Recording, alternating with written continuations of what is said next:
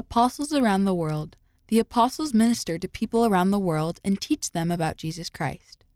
Elder Christofferson visits Vietnam. In November 2019, Elder D. Todd Christofferson traveled to Vietnam with President Russell M. Nelson. Elder Christofferson said President Nelson's visit was a reminder to the Vietnamese people that they matter to Heavenly Father. The church in Vietnam is small right now, but Elder Christofferson said it would grow and be strong. Elder Christofferson thanked the members for the joy they bring others. Elder Christofferson said, "The Lord really is mindful to the members of the church here. They are pioneers."